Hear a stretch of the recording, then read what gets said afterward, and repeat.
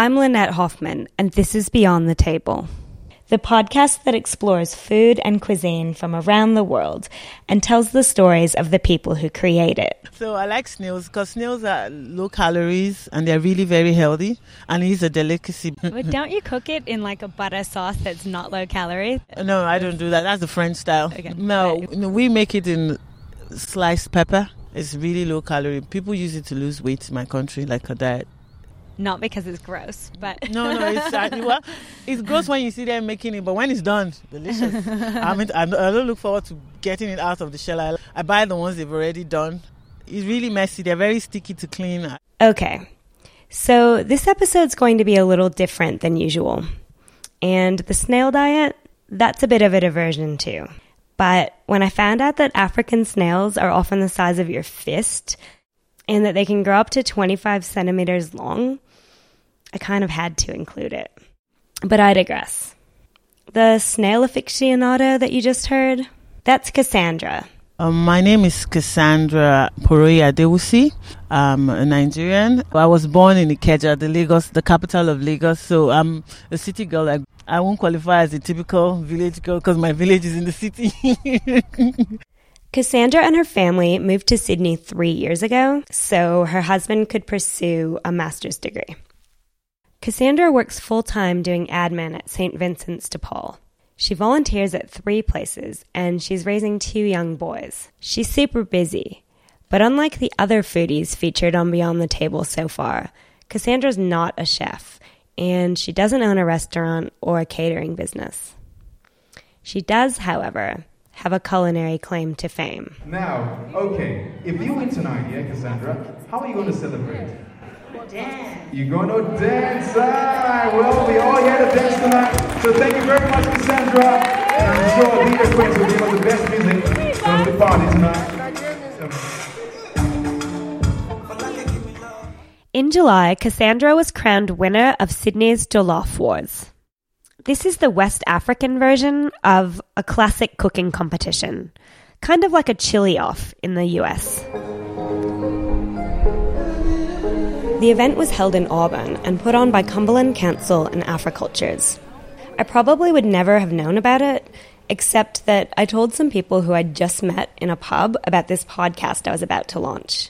One of the girls had previously worked for the local council, and she recommended I check it out. So with so many varieties of jollof, there is a serious debate about which country in West Africa makes the best jollof rice. That's what we have tonight. The winner was decided by popular vote, with cooks from Nigeria, Ghana, Senegal, and Sierra Leone all vying for the title. But on this night, Nigeria took the win.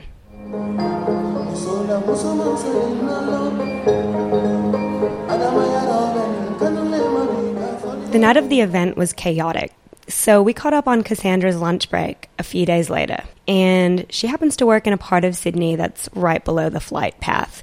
So there's a couple points in the podcast where you can hear a loud noise, and that's what it is, but it should just be brief. Now, I have a confession to make. Before I attended this feast, I had no idea what jollof was. But after a night of immersion, I'm feeling much more confident. So if you're not sure either, here's the basics. Jollof is a one-pot rice dish. The constants seem to be rice, tomato, and a variety of spices. But the exact ingredients and how it's served and what you eat it with, all of that varies from country to country and region to region. Everybody has a unique recipe to it. There's a basic standard recipe, but because you pick up things around, like one of my grandmas is Ghanaian. When I was with her in Ghana, there's a way she cooked her jollof rice, so I picked something from it. Probably won't tell you all my secrets, but my jollof rice would be unique to me. The consensus seems to be that jollof originated in Senegal, but it's hugely popular throughout West Africa, and there's some fierce rivalry over who makes it best. There was no prize other than pride and bragging rights at Sydney's Jollof Wars, but the cooks took it pretty seriously. We got there at 8 o'clock in the morning, and we didn't finish cooking till 3. Because of all the slicing and the dicing and the blending. We were 3 in the kitchen, chopping and dicing and blending. Because it was a lot of food, we made a 10 kg bag of rice. Like, your home jollof rice, you just throw in all the ingredients and it's ready. But when you are cooking jollof rice for an event or a party, you follow a process. You take your time. There's no good party without a jollof rice. And we really make it spicy. Whether it's the fast food version that you whip up at home or the more time-consuming festive variety, jollof rice is an everyday part of life in Nigeria. There's no home. I don't think I'm sure in every Nigerian home, once a week as a minimum, jollof rice. It's a necessity. So even living in Australia, do you make it once a week still? Oh, yeah, I make it more than once a week. But now because power is steady here, I can make a whole lot. So I make a whole lot and you can take them for 1.5 weeks, as long as the rice doesn't get frozen. So how often does the power go out in Nigeria and how does that impact the cooking? Well, that's why people cook on it almost on a daily basis. Those are the challenges of Africa, really. But for me, fortunately, I had solar in my house, and I have the generators. So, I'm one of the fortunate few that knew about things like that and put things in place. I had a good job, so there was money to do those things. But for some, it's really, really bad, So the power is erratic. But people say it's getting better, but I don't know. I haven't been there in a while, so I'm not sure. According to the American government agency USAID, 55% of Nigerians don't have access to electricity at all. That's about 95 million people. And that stat was current as of the 26th of January this year. For those who do have power, outages are rampant. So much so that the website Nigeria Electricity Hub reported that in the first 6 months of 2017, there were 12 full system collapses and 2 partial collapses. The power is really, really bad. So that's what is even hindering all the infrastructure. When there's no power to do business, how do you do business? So that's Nigeria. But for all the convenience of cooking in Australia, there's also a bit of a trade-off. Some of the flavors are difficult to reproduce here. So normally in Nigeria, for a party, they use the firewood. That's another unique taste which we won't be able to get here. I was thinking I'll use the barbecue stand. I'll try it out if I can get a pan that can sit on it. That is in fact, the ultimate jollof rice is the jollof rice cooked with firewood. So there's something about firewood. It's like when you have you do a barbecue on charcoal and you do a barbecue on an electric cooker. It's different. But for the most part, Cassandra has embraced Aussie shortcuts. I'm going to try and cook with a rice cooker. I've been thinking about it, but I'm not sure if it'll come out right because that fry thing. What kind of rice do you use? At home, I actually use the Uncle Ben's. But for the occasion, I use the basmati rice. Yeah. Because Uncle Ben's is just easy to buy at the shops. Just buy a pack. 1 pack, I know that's enough. But I use the basmati rice. Basmati rice is really nice. Yeah. And do you chop and blend everything by hand? Do you use a food processor? No, we use a food processor. Even in Nigeria? Yeah, in Nigeria, yes. But people in the villages may use the blend. But life has changed. People don't... Yeah. I don't think I've really seen anybody using the local system in a really long while. What is the local system? Yeah, they pound it or they use the grinding stone. I don't think I've seen that in ages. One of my great grandmas used to do it. She blends with the stone. But I see the stone somewhere in one of my auntie's houses. But I don't see anybody. Where the world has changed. Everybody's now like technology compliant, if I can use that word. Unfortunately, I don't have any more really, really old like great grandmas. And my grandmas, they use blenders and things. So I haven't seen anybody with the stone, in a while. It's really nice, like a marble stone with a marble roller. They still use the mortar for unique recipes that needs the pepper in a certain way. But you can as well use the blender and not blend it to a paste. So I use the blender. So since I had Sydney's Jollof champion on hand, I tried to glean as much insight as I could about how to cook the perfect jollof rice. So tell me how you make it. What's involved? Basically, it's rice cooked in tomato paste. But everybody has a signature process. You get the capsicum, habanero pepper, and plum tomatoes. Because it's unique. Plum tomatoes has a special redness.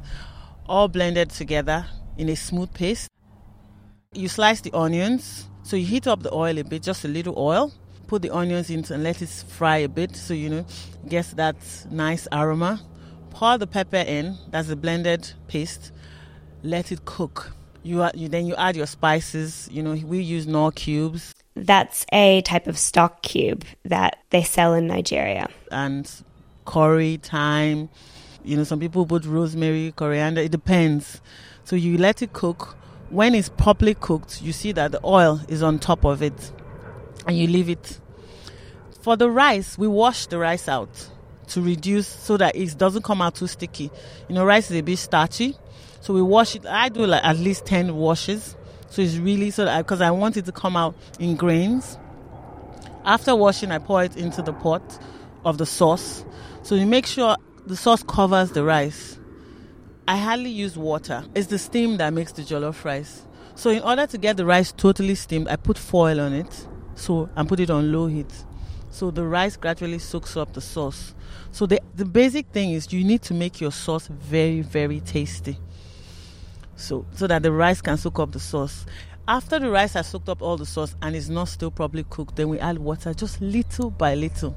And you add a little salt to taste to make sure that you still have that taste. Because if the sauce doesn't taste right, the rice won't come out nice. And that's it. We add tomato paste. If it's not compulsory, but because we want it to be really red, we add the tomato paste too. And with the side dishes, you have plantain. We have what we call moi moi. It's made with beans.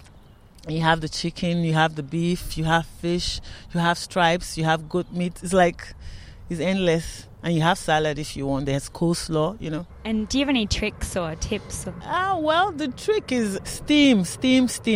Too much water makes it a casserole. You have to allow the rice steam and gently stir. The wooden spoon is a very good trick, not the regular spoon. If you use the straight, not the wooden spoon with the spoon at the end. There's a wooden spoon that comes straight up without the spoon at the end, so you can really stir it properly. Not the scoop spoon. Yeah. So do you have to keep lifting the foil up? Yeah.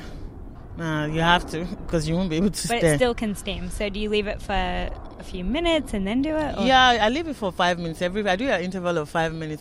But sometimes we allow it burn a bit because that gives it some flavor. But we continue to stir like every 5 minutes or at your discretion. You feel it, yellow cook. Yeah. It's just instinct. After some time, it's just intuitive, Oh, it's time to check. Like I know when it's ready. Sometimes I don't taste it. But I know, how you're so used to cooking it, you just know.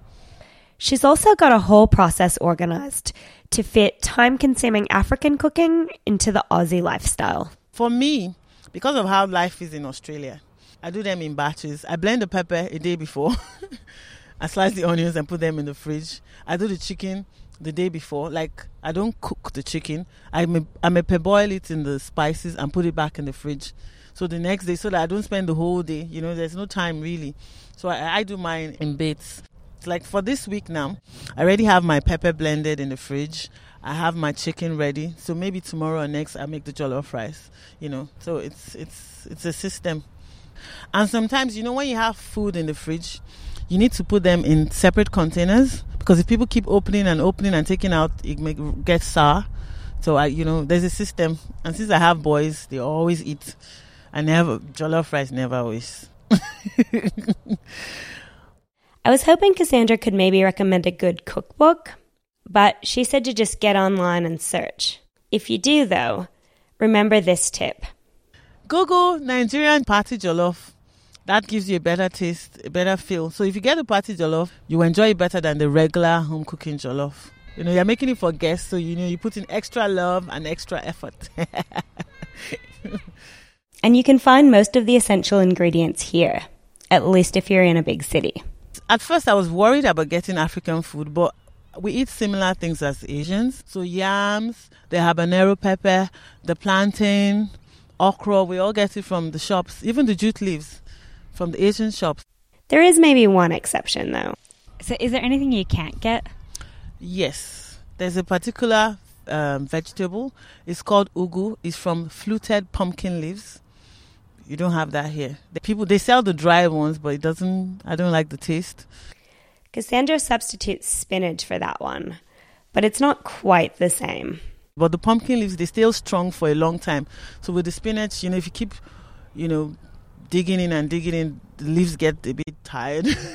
Yes. I tried to use kale, but it didn't come out right, So I used the kale for the smoothies. You're definitely Australian now. Yeah, I'm trying. It's fun. The boys love it.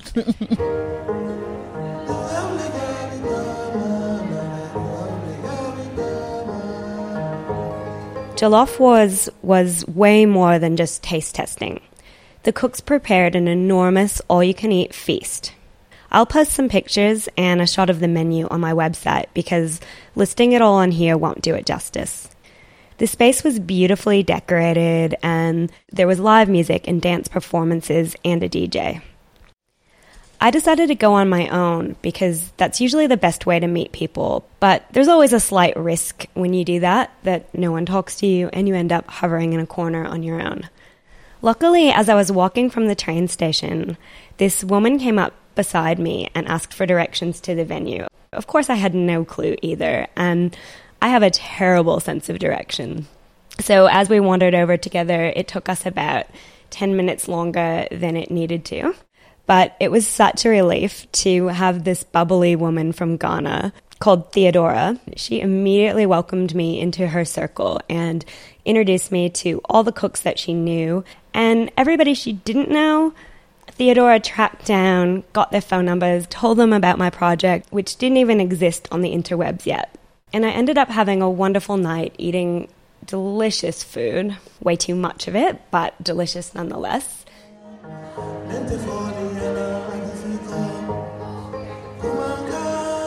Sound from this episode was recorded at the Jollof Wars event, with permission. The music is by Marlon Silla. He's the one singing and playing the kora, and he was absolutely outstanding. He's a member of the band Afro Nomads, and I'll put a link to their Facebook page on my website at LynetteHoffman.com. So if you're around Sydney, I highly recommend checking out Africultures. Their website is africultures.com.au, and their main event of the year is this giant festival, which is coming up on Saturday, the 19th of March. It's an annual festival celebrating African culture, and this is the 10th year. So there'll be food and dancing and lots of music. So just a few updates and announcements. I'm sure you've noticed that I've been putting out episodes every 4 weeks instead of every 2 weeks, which is what I had originally planned. The reason for that is that I really want Beyond the Table to be an ongoing project, and since I'm working full-time, the only way to have it be sustainable for me is to spend a bit longer on each episode so that the quality isn't compromised, and then put them out a little bit more infrequently. As always, I'd love to hear from you if you have any feedback or suggestions of stories you'd like to hear more about, or people that you think I should interview, or community events that you think would be fun to attend. Just let me know and I will do my best to get there. Head over to my website, LynetteHoffman.com. That's LYNNETTEHOFFMAN.com, and send me an email. Add me on social media. I'm Nomad Lynette on Instagram and Twitter, and Beyond the Table is on all of the social media as well. We're Beyond the Table Podcast on Facebook and Instagram, and Beyond the Tab Pod on Twitter. So thanks for listening to Beyond the Table.